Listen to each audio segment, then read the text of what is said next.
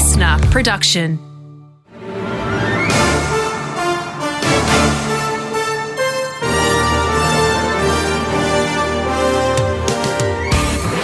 From the Inside with Peter Rix.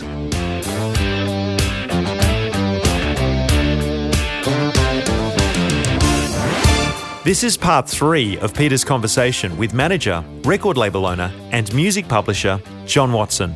It was never a given that Cold Chisel were going to come back with the hunger the band now has. John talks about how that came about and his work with another landmark Aussie rock band, Midnight Oil. So there's always a sense, I think, of luck at the beginning of careers, of managers' careers, of performers. But there's a point, frankly, when you get to 50, when luck's gone, you've actually found a way to accept that you're good at something and then refine that art form. Part of, and I'm talking to you, not about the band now, that the skill that I still think you bring to it that's worth some discussion is for someone like Jimmy, particularly, the books, the first book's been an extraordinary success. He went out and sat on a stage and talked about his life and times. Admittedly, there was musicians there, but it wasn't a Cold Chisel tour. It wasn't a Jimmy Barnes performance. It was him within his soul. That level of confidence that he has to do that work comes as well from the foundations that are built around him. And I felt that was part of what was going on the stage every time Chisel walked out. They weren't just on fire. They knew how good they were. Yeah, and I think that came also, though, from them learning how to really relate to each other. Perhaps, for the first time necessarily, that's a bit presumptuous. Steve's passing changed everything. Right. Steve's passing changed everything. What were we thinking? Don spoke, you spoke before about how erudite he was at the APRA Awards, and he's an incredibly impressive person. He spoke equally impressively at the press conference we did to announce that 2011 Light the Nitro tour, about how the band always thought that they could do it next year, and they let their own little sort of petty squabbles and everything else stand in the way of them making music together.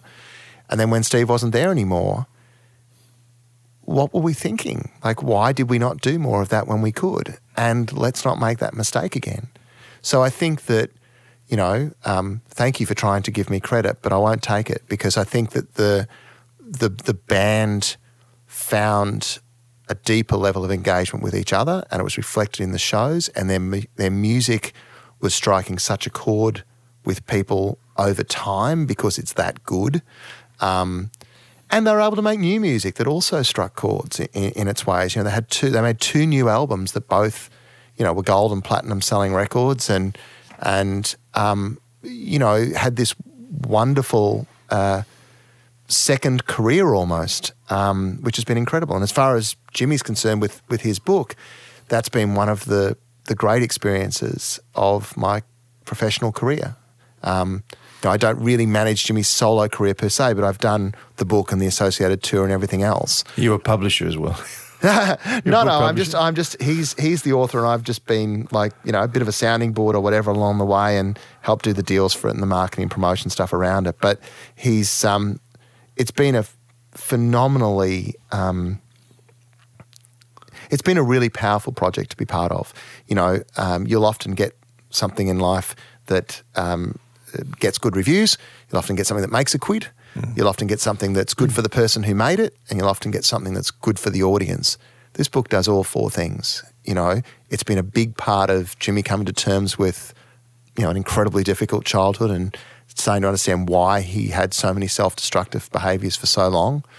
But it's also helped a lot of people who've read it open up a bit about their own stuff. It's an incredible thing to go to a book signing with Jimmy and to watch as particularly blokes of a certain age standing in line, typically with the 3rd or 4th wife, will come up to him and say, look, you know, I need you to know that I had this and that happen to me as a kid, and I'd never told anybody, and I'd tried to drown it in this way and that way, but after your book, I finally told Doris here, and it's brought us closer together, and I just want you to know how amazing it is. And they all think they're the only person having the story. And if you stand side on, you can see these blokes are every 10 in the line, one after another after another. It's an incredible thing. Blokes of a certain vintage just didn't talk about how they felt, including the members of Cold Chisel.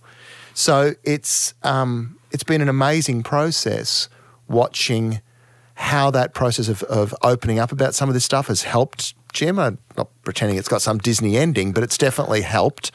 And also how it's helped other people. Plus, it's been phenomenally successful, both commercially and critically. And there's more than one book. Yes. So by the time this comes out, the second book will be out, and that will tell the rest of sort of the rock and roll years, if you like. Right. You know, it contains quite a few surprises, and it's perhaps in some ways more the book people expected the first time around, in that it's the stories of, you know, Adelaide. Adelaide, or just the whole thing really. And, you know, Jimmy sort of darkly jokes, you know, the longest public suicide in Australian history, except it's not even a joke. So, you know, but also really comes back to the books at the end and the role that they've played in helping him turn and face some of the demons that had previously propelled him. And yet a man beloved by so much of the country. Yeah, well, I think that there's something really appealing to people about admitting your flaws, and that's been a revelation. I expect, you know, I don't want to speak on Jim's behalf, but I would expect that that's been a bit of a revelation to him. There's something pretty incredible about the very stuff that you desperately tried for 50 whatever years to bury and keep a secret, you know, this awful childhood stuff. The act of talking about it in public turned out to be good for you, turned out to be good for your career, turned out to be good for other people. Like, you know, there's definitely something in that. Well, it's a tribute to you, Jono. Well, I think it's, you know, the brave person is him, because, you know, to own up to all of the stuff that he's had to own up to in both books is not easy. You know, there's a lot of stuff in the second book that, you know, he's not proud of, but he's kind of stared it down. And I think that if people respected him for the first one, I hope that they respect him even more for the second one. It's a much better bloody read than Bruce Springsteen's. Well, of course, as a massive Springsteen fan, I can never say a bad word about the boss, but I was very pleased when I heard that Bruce is going to be doing a show on Broadway where he's doing bits from his book and talking about them and playing acoustic songs. I did not know that. At the end of this year, he's not yet actually announced it publicly, but it is definitely happening apparently. And I looked at that and went, there you go. I hope that at some point Jimmy's going to get a little bit of a hats off as, like, you know. Kudos. You know, it didn't happen there first, happened here first. The Oils. The other great Australian band that you have. How did that happen? So, Cold Chisel were the band of my high school years. They broke up in 83. The last stand was 83. Which Poster was my on the wall? Poster on the bedroom wall from the record store that I worked at. Midnight Oil were the band of my uni years, you know, studying first-year politics in 1984 when Pete was running for the NDP, Red Sails and the Sunset in the cassette player of the Datsun 120Y.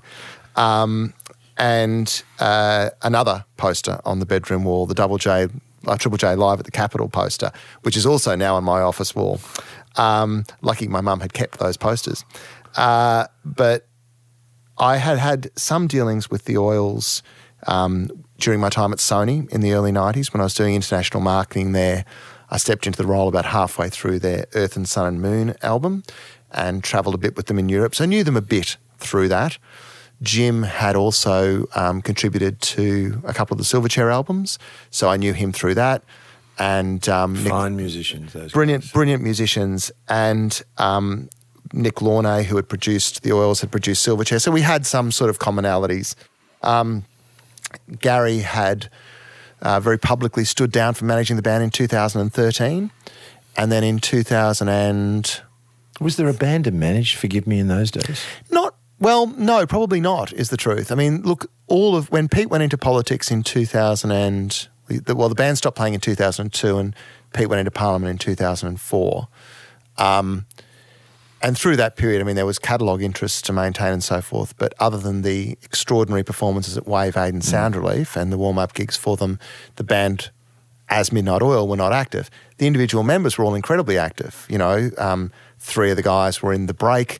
Bones moved to America and toured with all sorts of bands. Jim had projects with the ACO. Rob had solo records. They never stopped making music, which is part of the reason why when they did step back in for Wave Aid and Sound Relief, they were able to just instantly go back to being an incredible band, was because, you know, while Pete had been in Canberra wearing a suit and tie, everybody else had been gigging non-stop. Rob had been playing drums with the Backsliders every weekend for years. So they kept up their match fitness right through. From a management standpoint, though, there probably wasn't as much to do. And I think Gary, I can't speak for him, but I think he probably got frustrated that the band wasn't sort of grabbing the opportunities that were there. But, you know, Pete in particular had other things he wanted to do. So when Peter came to us in 2015, I think, talking about wanting to possibly make a solo record and, you know, just sounding us out sort of as a friend. We had mutual friends. And so it's just, you know, getting some advice. Who should I work with? You know, that kind of, I'm not silly. I kind of thought, oh, this could lead to something. But equally, I was just happy to be, you know, dealing with it. I respect Peter. I respect very much what the band accomplished. And just being around it was fun. So I was quite happy to help out informally. And then that led to a more formal role with Pete's solo record. And as part of the preparations for that, the band had sat down and talked about when they might be able to do something. And 2017 was carved out as Oil's year. And so we came on board to start preparing options for them, really, to consider for what they might do in 2017, within a lot of pretty strong guidelines set by the guys. And it's but much more of a global proposition, correct? Yes, exactly right. You know, the Oils made a dent on the world stage. They worked really hard for that. They got opportunities to do that. And a lot of their messages are global in nature, you know, whether it's climate change, whether it's social justice. So it made sense for them to tour around the world. And we liked sort of the poetry of starting the tour in Australia, going right around the world, and then finishing back in Australia again. And the global date, the international touring dates have worked? Yeah, everything, you know, vastly exceeded our expectations. The American tour sold out in days. You know, they've had to add extra shows in London and Paris. They've played for the first time ever in Czechoslovakia and had 50,000 people at a festival. It was extraordinary. They've got back to South Africa, which was a really special moment for them in their career. They've got to Southeast Asia for the first time to play a gig in Singapore, headlining the Greek Theatre in LA shortly. So it's been a phenomenal experience, and I think it's, again, a testament to the work that they did back in the day. The depths of the bonds that they formed with people were out there waiting to be reactivated. Are they still, genuine question, not of their musicality, but their relevance was always somewhat political as well. Is that still there? I think that's there more than ever. I think that, you know, and obviously this is where my own bias as a, you know, hopeless latte lefty will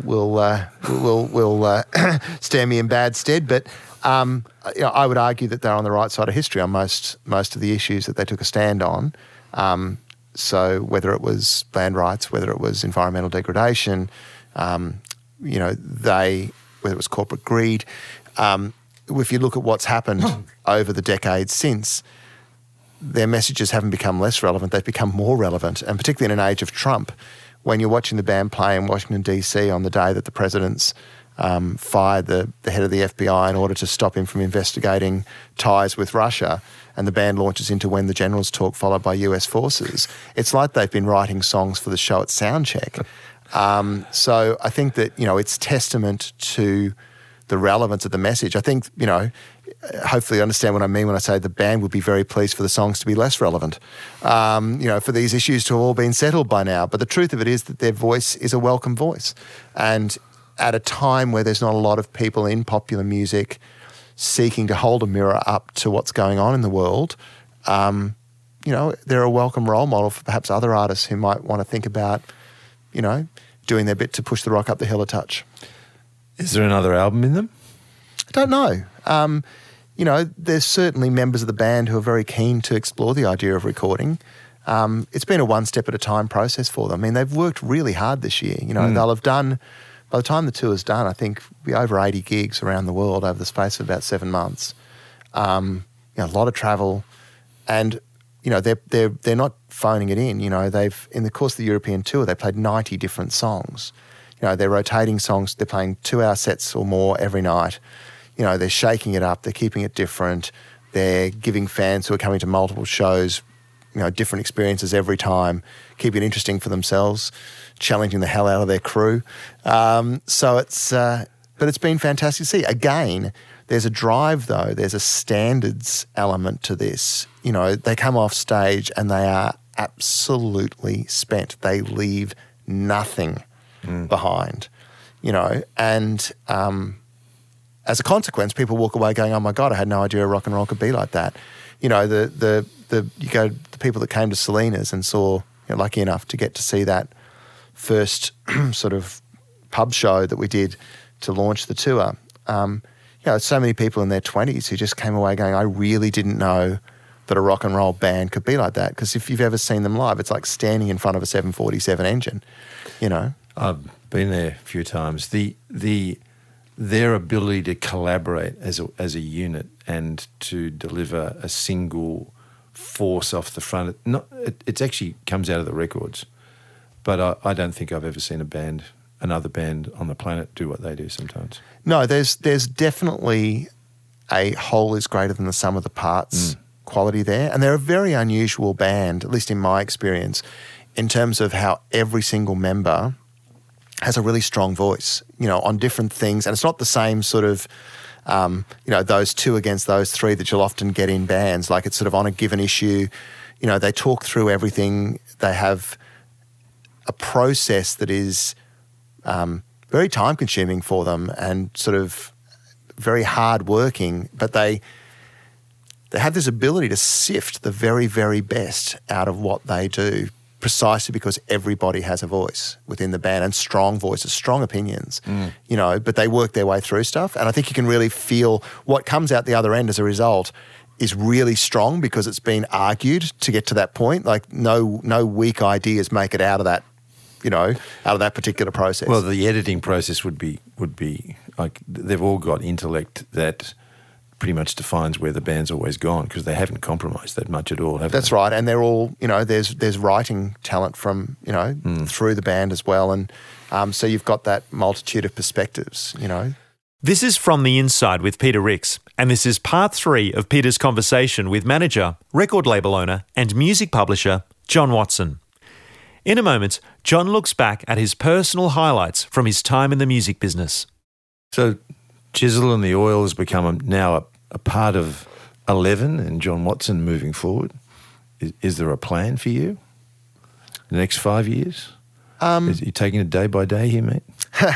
Yeah, well, you know, it's we're heading into footy finals as we tape this, so I'm just taking it one game at a time, Peter.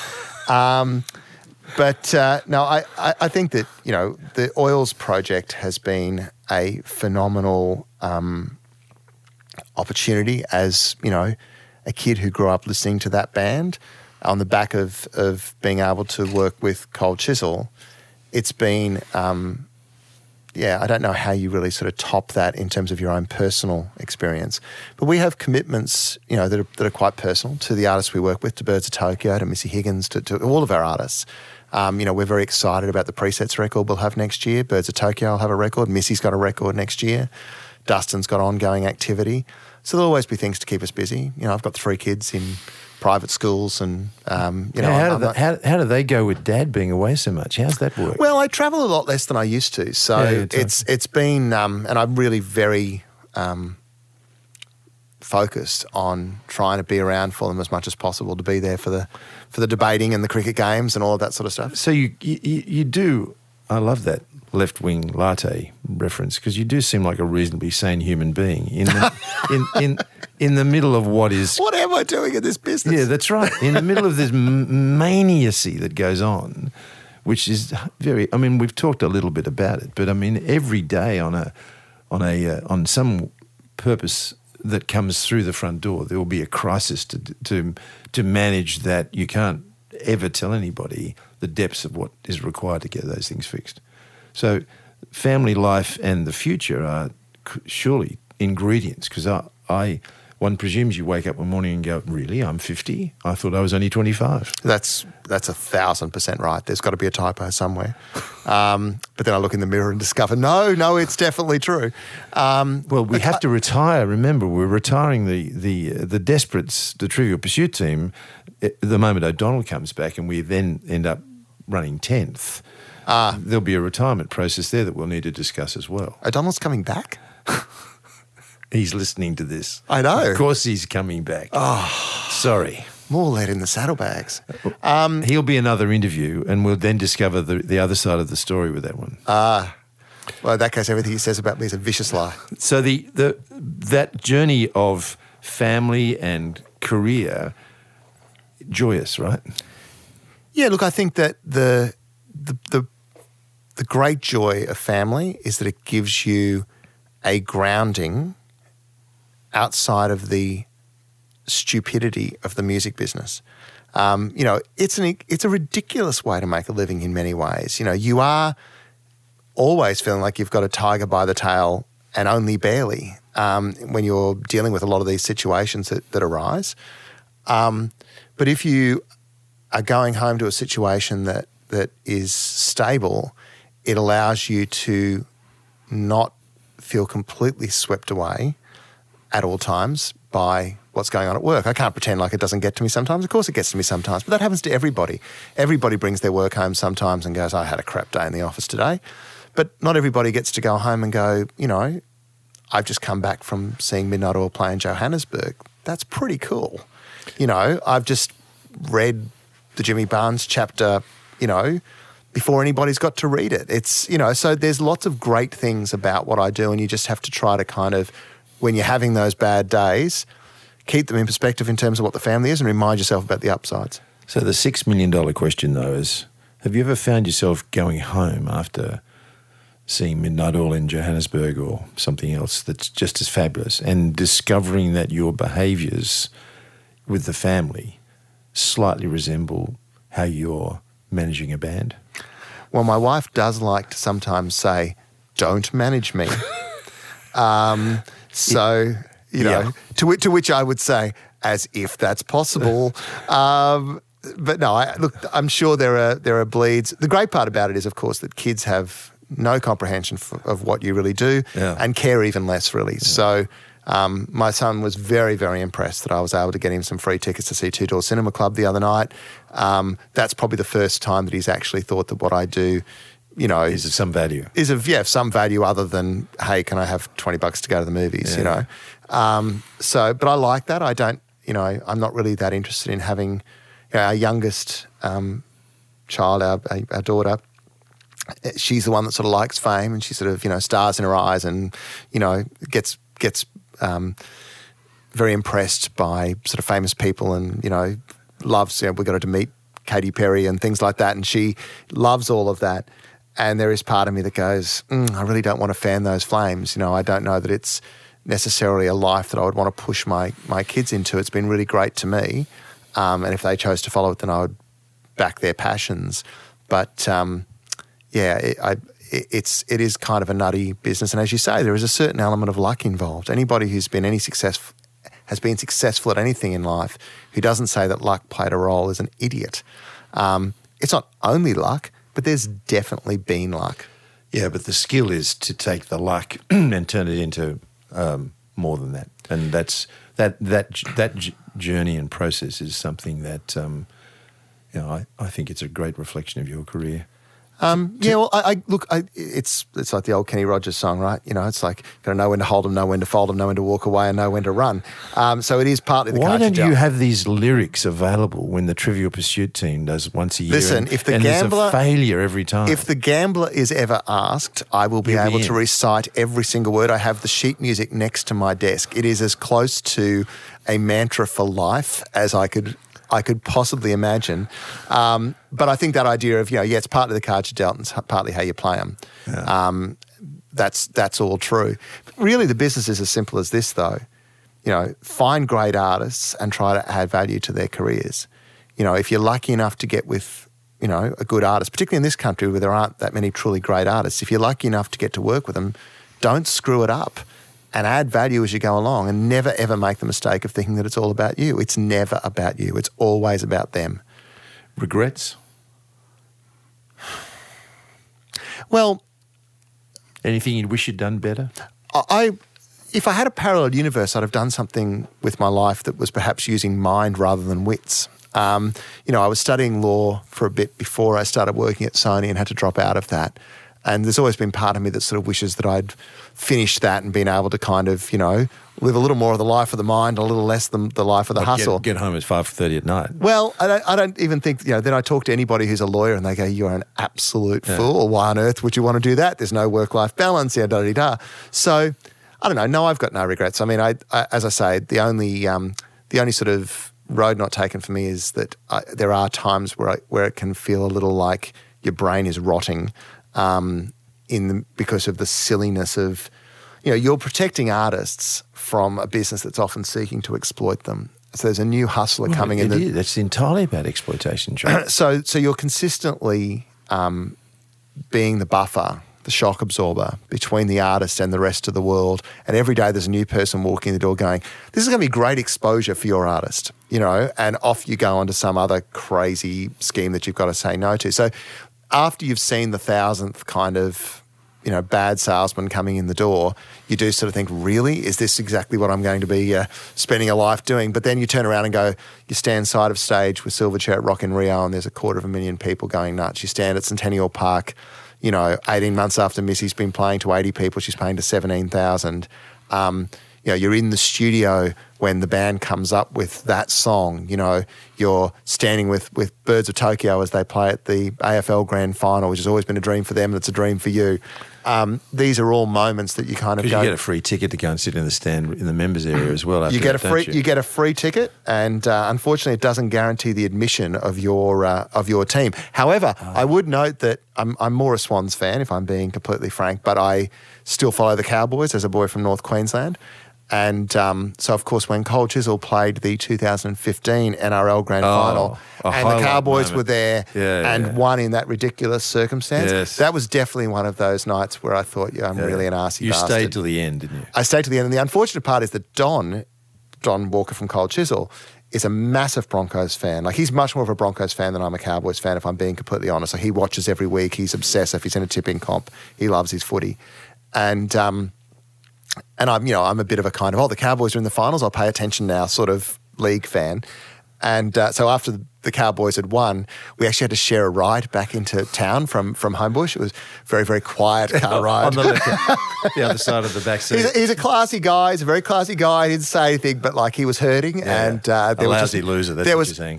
No, he was fine. It was all class, but like it just wasn't the time for small talk. So last sort of question really is there one single thing that you would call as your watermark position, your high tide piece so far? It's such an interesting journey so far of achievement, and so much of it is obviously done in a sense collaboratively. The thing yes, that's very true about the collaborative nature of the success, both with the artists and with Melissa and the other members of our team, and the broader members of our team, booking agents, labels, and everything else. It's always a team thing. I guess my general observation would be that the highlights tend to not always be the ones people think they'll be, because when you're in the middle of an artist cleaning up at the ARIA Awards or Gautier winning Grammys and things like that, you don't actually really have time to process it because you're dealing with the mechanics of, okay, they need to get to the media room. What are they going to say at this next thing? How are they getting back for their performance? What's happening with the costume change? Who's the person that hasn't been thanked that needs to be thanked? And you're processing the actual mechanics of the night. And it's really when you're in the car on the way home, you're like, oh, shit, I just won 6 ARIAs, but you literally haven't thought about it until 1 o'clock, in the morning.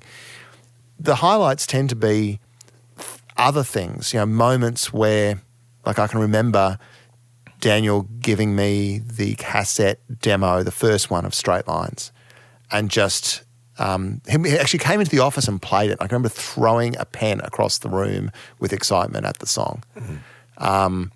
Just like that song is undeniable. So there tend to be more creative moments like that. Missy performing the Special 2 and for the first time live, first time I'd ever heard it. She'd only written it the day before and performing it at a show and feeling the temperature drop in the room. A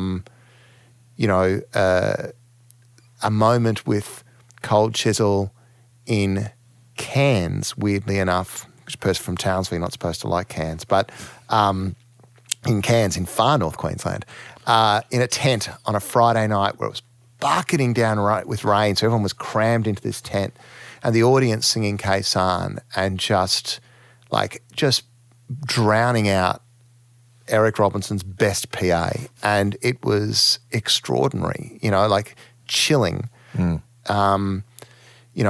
The Oils on that DC day playing When the Generals Talk, right after Trump has fired Comey. Those sorts of moments tend to be the moments that stick out more than the stats type moments or the kind of the big paydays or whatever the case may be. I remember once when I looked after John English for a long time, and he'd starred in a television series called Against the Wind. I remember it well. And had a song, Six Ribbons. And somehow this television show got played in the Scandinavian countries. And unbeknownst, because we own the soundtrack to the series separately to the deal with Polygram. So I had done a deal with a very small independent label that had rung me in Sweden about distribution. And long before the internet and mobile telephones, I get this telex and on the telex it announced that the album and the single Six Ribbons were number one in all 4 territories. Wow. And I didn't even know they'd released it. I didn't even know the television show had gone to air because in those days communication was that big. And you sort of sat down in your chair because the long distance of it all meant that you had absolutely nothing really to do with how it got there. But God, it gave you a sense of satisfaction afterwards. Yeah, that international success thing always feels a little bit magical. You're always not quite sure how it happened because it is, as you say, beyond your reach. You weren't, even if you've worked towards it, even if you've been through the market a few times before it happens or whatnot, that moment, as I say, with Silverchair at Rock in Rio, where they were performing Miss You Love, a song off the 3rd album, not like one of their biggest singles, but it had been a really big hit in Brazil. And the crowd was just screaming every word, the tears rolling down the cheeks of all these people in the front, rolling just what the hell happened here? It was just unfathomable. It felt otherworldly. And do you see how difficult that must be for those 3 boys on stage to then leave that walk off that stage and then go and live a normal life afterwards? Yeah, it's a very strange kind of dichotomy, for them, the silence of the hotel room. Colin Hay has a great story which you need to hear him tell about doing the Rock and Roll Hall of Fame, I think it was, when Men at Work were a big deal and they were inducting somebody great. And he was on stage and he's playing, right? And he's looking at going, Paul McCartney, Jagger, 3 unbelievably hot supermodels all eyeing me off. This is going to be the best night of my life, right? He plays his song, finishes, thank you, good night, comes off stage, 2 security guys grab him, zhunk, straight up, into an elevator, up to the top of the building, into a helicopter, across to another building, back down the elevators. The 2 security guys are literally marching him back into his hotel room, boom, boom, boom, lock him in the room. He's on his own, literally 5 minutes after he's come off stage, just what happened to that? Where's Mick? Where's Paul? Where's the supermodels? And I'm not doing it justice. Colin Hay's the best storyteller in the world, and he tells that story much better than I do, so I apologise to him. But that dichotomy between what you see on stage and what you see off stage is often hard to imagine. It can be darker than that too. Like, that's the funny version. There's plenty of darker ones, A lot of it's in Jimmy's new book, for example, We probably won't go into the dark ones in this. Watto, thank you. Thank you for coming in to visit. Thanks for having me, Pete. Thank you for being a part of the podcast. The big thing for me is to wish you luck on the next steps of the journey. Thank you very much. And if my kids wonder where I've been for the last 15 years, now they know. They will. We'll make sure they get a copy. Yeah, because they'll really want to listen to it. John Watson. In the next episode of From the Inside, Peter speaks to someone very close to his own career in the music business, a member of one of the bands Peter managed over the years, Les Gock from Hush. It's a story about breaking through in the era of Countdown and AM radio, and how personal reinvention brought new success in the 80s and beyond. That's next time on From the Inside. From the Inside with Peter Rix.